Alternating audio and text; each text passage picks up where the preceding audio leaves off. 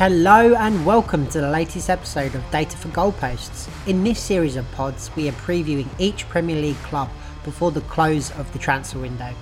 We'll be analysing summer transfer business, style of play, club finances and what success looks like come May. My name is Sam Hancock and I'm joined by Scott Shelley-Walker. Good evening everyone. Alen Bukashev. Hello. And Monty Dariani. Salutations. And next up we have Sam Hancock, who's going to be talking through Everton's last season and the hopes for this season. Thank you, Scott.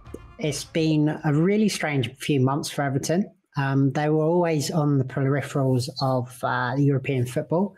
And I think without the kind of terrible home form, it actually could have been a reality. There's been some turbulence in the close season with Ancelotti dumping them from Madrid and being replaced by Liverpool legend, Rafa Benitez. Ancelotti has kind of left behind a group of players that have felt betrayed that he's jumped ship to the first opportunity. And these players were really expected to propel Everton to Europe, and they have very little resale value due to their increasing age. James and Alen are kind of your prime examples, both of which are kind of pushing the 30 mark. And the former has kind of really set the Premier League alight in his first month or two, but he's on 200k a week and more often than not, he's injured. So it's a bit of a pain there. This, I guess, as well as coupled with their kind of shackles of financial fair play, has essentially left Benitez to work with what he's got. And that's something that he's kind of all too familiar with during his time at Newcastle. In terms of arrivals, there's been 3 notable new arrivals, of 3 of which are kind of filling just places of within the squad. So you've got Townsend, who came in on a free transfer. He was essentially a direct swap for Walcott.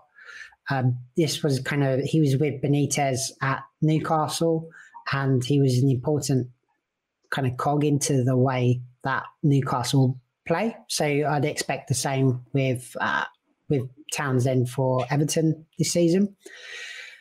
Both of the goals that were scored when Townsend was on the pitch came from his end, and their tactic is essentially to get it wide and boot it to Richarlison and Calvert-Lewin.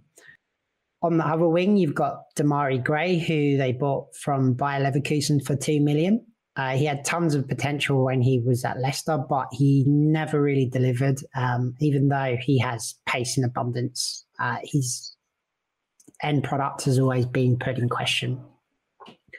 Under Ancelotti last season, Everton employed a very high press, either playing a 4-4-2 or a 5-3-2.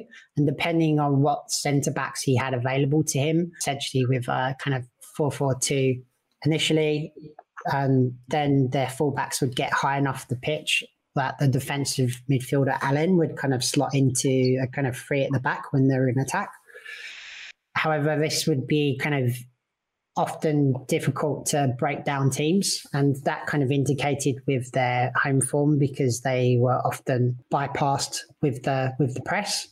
So what they were essentially doing was not being able to break down those teams, and then the opponents would then be able to find their way out within the first couple of balls and then break away and get that elusive goal and just sit back and defend with a very low block for the rest of the game.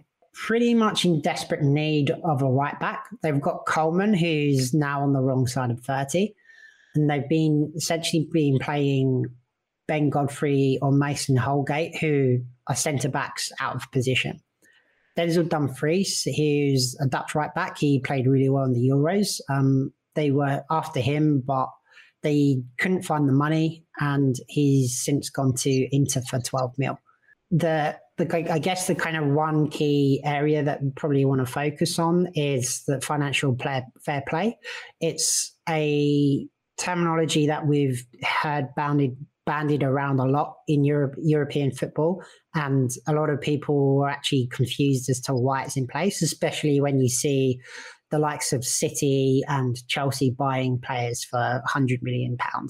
I guess I'm opening up to you guys to actually look into why do we have financial fair play and why are some teams actually struggling with financial fair play right now? I think that the idea is really great, and it's important to balance this. And COVID just demonstrated that it's important to keep your income, your revenue, your income and expenses at the same level. Otherwise, you'll have situation like Real Madrid and Barcelona facing now. Everything needs to be balanced, and it's for the sake not only the clubs that are running and the budget from the owners. It's for the sake of the whole league performance and all the operations in common and outcome and operations. It's important to have this structure. The problem is that everyone is equal, but some teams are more equal, like PSG and Real Madrid and Barcelona. That's a big problem. So if corruption can be resolved, then that's for the sake of European football. Yeah, I can see where you're coming from, that it's a good thing, but you've got a team like Everton, you have a very rich owner and are able to pay the transfer fees and the wages. So why can't they go out and get who they want? You look at City from 10, 12 years ago, they were in the same position that Everton are in now. They've got the history, they've got the fan base, much more than City in terms of fan base. Why shouldn't they go out and spend that money? Yeah, it's not fair, but at some point it needs to set that line. So it just happened not in favor of Everton, but you can't just equalize everyone and then set up new rules. Kind of have to do it this way. Why? It also depends on how much you're willing to bend the rules, right? That's what's going on with the teams that are spending a fair amount. Well, okay, so two things. I guess you got to give City and Chelsea a little bit of props because they do sell players, and they sell like young players sometimes for like quite good fees, and their net spend isn't always as bad as like some of the headline spend would suggest. But it depends on how much you're willing to bend the rules and push it, because City did get investigated for financial fair play, and it went on, and they were about to get serious repercussions. It got reviewed one more time, and all of a sudden they got like whatever it was, like some stupidly low fine, like a $200 million fine or something like that for it, right? So I think it depends on what's going on behind the scenes to say that you're balanced and how much you're willing to push that. I don't know exactly about City, but I know that with PSG, they just find more sponsors. Qatar, they've got like 7 or 8 Qatari sponsors, whether it's banks, Qatar tourism, Qatar. If you're willing to do that model and push it, and it's essentially where it's not really a sponsor, it's just more money coming from the same owner to get it. Like technically you are, fair play, that the actual rules would say your incomings are matching your outgoings, therefore you're fine. But it's bending the rules, it's pushing it, because those aren't real sponsors. So I think maybe Everton just aren't willing to go to those lengths. Like you said, they could start playing those financial games, and if they could sell players, maybe, like you said, I think a lot of it comes down to how much the reason people sell young players is because there's not a huge market for players who are still quite good but have got massive salaries who aren't willing to take a hit in those salaries. So you can't, for Everton, maybe that's what they're finding. If they've got players on £200,000 a week, they're not going to find an abundance of buyers for that, because that's a lot of money. So there's the fact they maybe can't sell the types of players that they have, which City and Chelsea do, but also the fact that they're just not maybe willing to bend the rules in the same way that City and Chelsea and PSG do. And another possible problem is that the revenue of those top clubs nowadays, like City and Chelsea and Real, is that their revenue is so high that they could allow a higher ceiling of the salaries, higher expenses. But Everton is not. Not when you look at it, the only difference in revenue between Manchester City and Everton is just that Champions League money. And probably a tiny bit more Premier League money, right? Yeah, in terms of where they finish, but yeah, the difference between 8th and 1st is literally about 6 billion.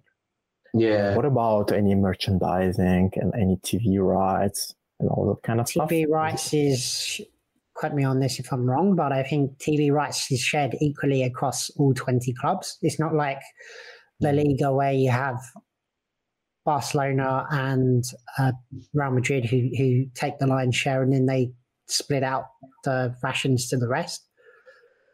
So it's an equal pot within the Premier League. So in terms of the finances, I think revenues aren't a huge amount in terms of difference. In terms of City, their sponsors, kind of Etihad Airways, is owned by the same owners of Man City. So that that is kind of deeply inflated. And I know that kind of got that looked into in terms of the financial fair play rules the last year or so when they were threatened to be kind of kicked out of the Champions League. Yeah. And that's, I think that's what it comes down to. There's the rules, and then there's like how scared are you of breaking them? Because if you can push it all that way to the point you get investigated and it's found that, yeah, that's a massively inflated figure and that you're breaking the financial fair play rules, and then you about to get kicked out of the Champions League, something, a few weeks later, all of a sudden it flips around and you've just got a fine that you can easily afford.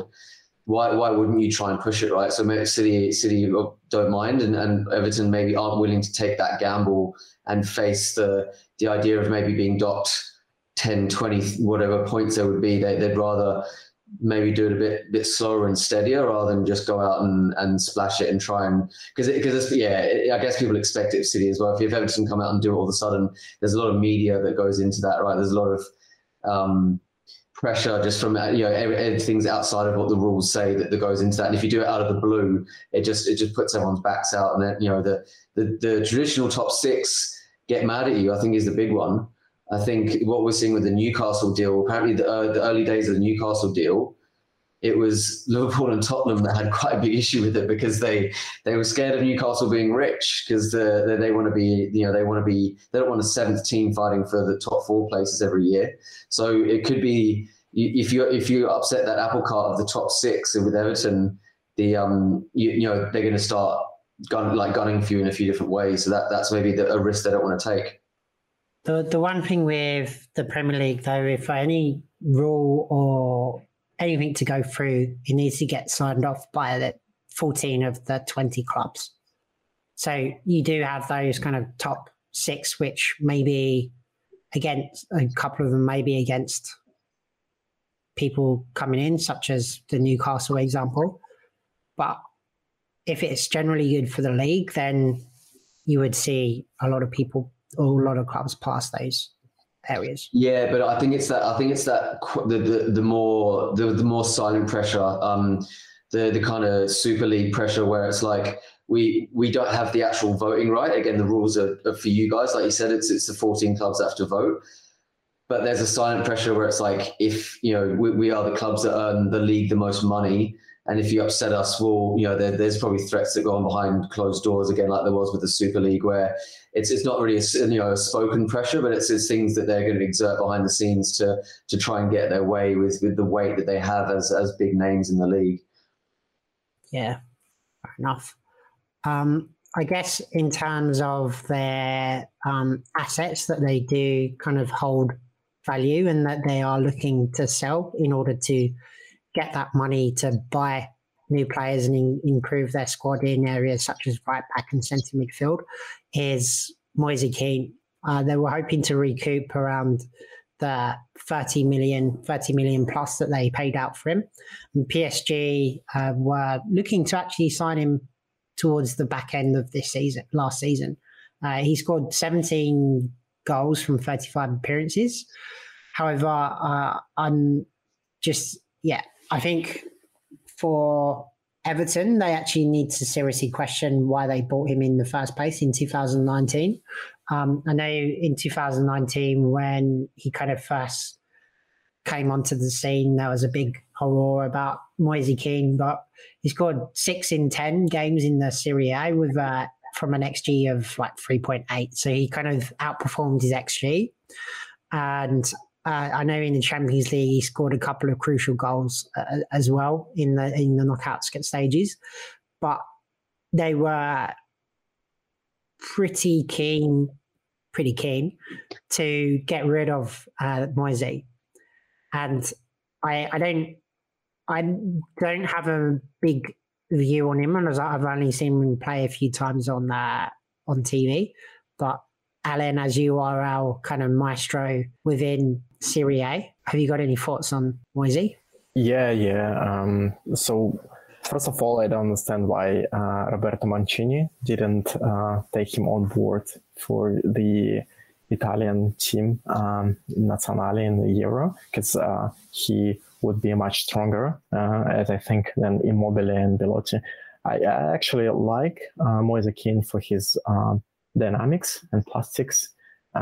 He is that type of player who is of a great potential, but yeah, it's really probably up to his mood. If he doesn't feel that good in the proper settings or the environment, then he wouldn't demonstrate his capabilities. That might be one of the explanations why he's so poor right now in Premier League. But as I remember from Serie A and from the games he played for Juventus and a bit Verona, he was really good. And the goals he was scoring wasn't the obvious ones. Obviously, he can create things. He's like younger Balotelli with brains. Okay, that's interesting. I know Inter potentially looking at signing him as a replacement to Lukaku. Do you think that would be a good signing for them? Yeah, I think that would be a good signing. Obviously, he's not Lukaku in his strengths and ability to push forward and score, but he could be as good as Lautaro Martinez. So they could create a good duet. Okay, interesting. Yeah, it's just under 4 different managers at Everton, he's not being fancied at all. The kind of infamous one is when you had kind of Duncan Ferguson, I think, subbed him on, and within the space of like 10 minutes, he kind of subbed him back off because he wasn't doing the job that he asked him to do. So he was playing him out on the right wing though. So you do have to kind of question Big Dunk's reasoning for doing that. But I guess he's just a hot-tempered manager. Psychology, yeah. And also Italians aren't playing really good in Premier League. In Italy, probably they are more listened to what they want, and it's a more family setup. In England, obviously, it's a harsh environment where you just need to survive. Yeah, and you got to remember this guy's still only 21 years age, so he's got a lot of potential there, as you said. Yeah. Okay. In terms of players to look out for, you've obviously got the players such as Richarlison and Calvert-Lewin. Richarlison, I would be hoping to see a lot more from this year. He severely underperformed his XG. Last season, he only scored 6 non-penalty goals from an XG of 10.7, so he missed a lot of chances. Compare that to Calvert-Lewin, who is pretty consistent, where he scored 16 non-penalty goals from an XG of 15.4. You'd hope if they were both pushing a lot and firing on all cylinders, they could actually attain Europe this year, which would be a success for them. And they should have really have done that last year, really. Other than the obvious 2, I guess I expect Mason Holgate to improve on his solid 2020. He was in the top 90 percentile of for progressive passes, so he takes the ball and carries it up the pitch quite a lot, and is often the basis for their attacks when he does play. And this shows that he's kind of very proactive when he looks at kind of depossessing the opponent. So kind of in summary, I feel that they'll be kind of in and around the European spots and in the hunt for a decent cup run. I know in previous years they've always kind of gone hard in the cups, and they've been very unlucky in a few seasons where they just finished up in like the quarterfinals or the semi-finals and got pushed out by there. But hopefully they can do a lot better this season. I say hopefully, I don't want them to do well, but I don't know. I don't know what you think, Scott, seeing as our ex-Liverpool legend has joined Everton. Yeah, it's interesting. I think the style won't change too much. I think the Ancelotti kind of way of working is not too dissimilar from Benitez's way. It doesn't pain us too much. I think we're kind of used to seeing Benitez in a few different positions around the Premier League now. I think Chelsea was the one that really hurt. that was the stinger. But no, you always want to. I'm kind of the opposite. I kind of, half my family's Everton fans, so I kind of don't mind it when Everton do well. It just makes for easier family meetings, and they're never quite threatening the top four. So I always like it when they're kind of punching around 6th or 7th and not really threatening Liverpool, because the season they did finish above us, it was kind of absolutely horrible. But I think they'll be. Yeah, I think you're right. I think they'll be fine. I think they'll be competing right up there with the European spots. Benitez always gets teams super well drilled. They've got unfortunately, Sigurdsson isn't going to be about by the looks of it. I think Benitez likes to have quite a solid spine through the middle of his teams, and like you said, at centre back they're quite, they've got quite a few good centre backs now, and then Sigurdsson would form kind of the midfield part of like a really nice spine with Richarlison and Calvert-Lewin up top. So it's kind of a shame that they don't have that solidity through the middle there, with Gylfi maybe not there with the experience. So, but no, they've got quality all over the pitch, like you said. Apart from Coleman, maybe you're reaching like you said, the sprightly part of his years. They could do with a replacement there, but apart from that, they're pretty sharp all over the pitch. If you enjoyed this podcast, please feel free to like, comment and subscribe, because there'll be many more where this came from. Toodaloo, guys.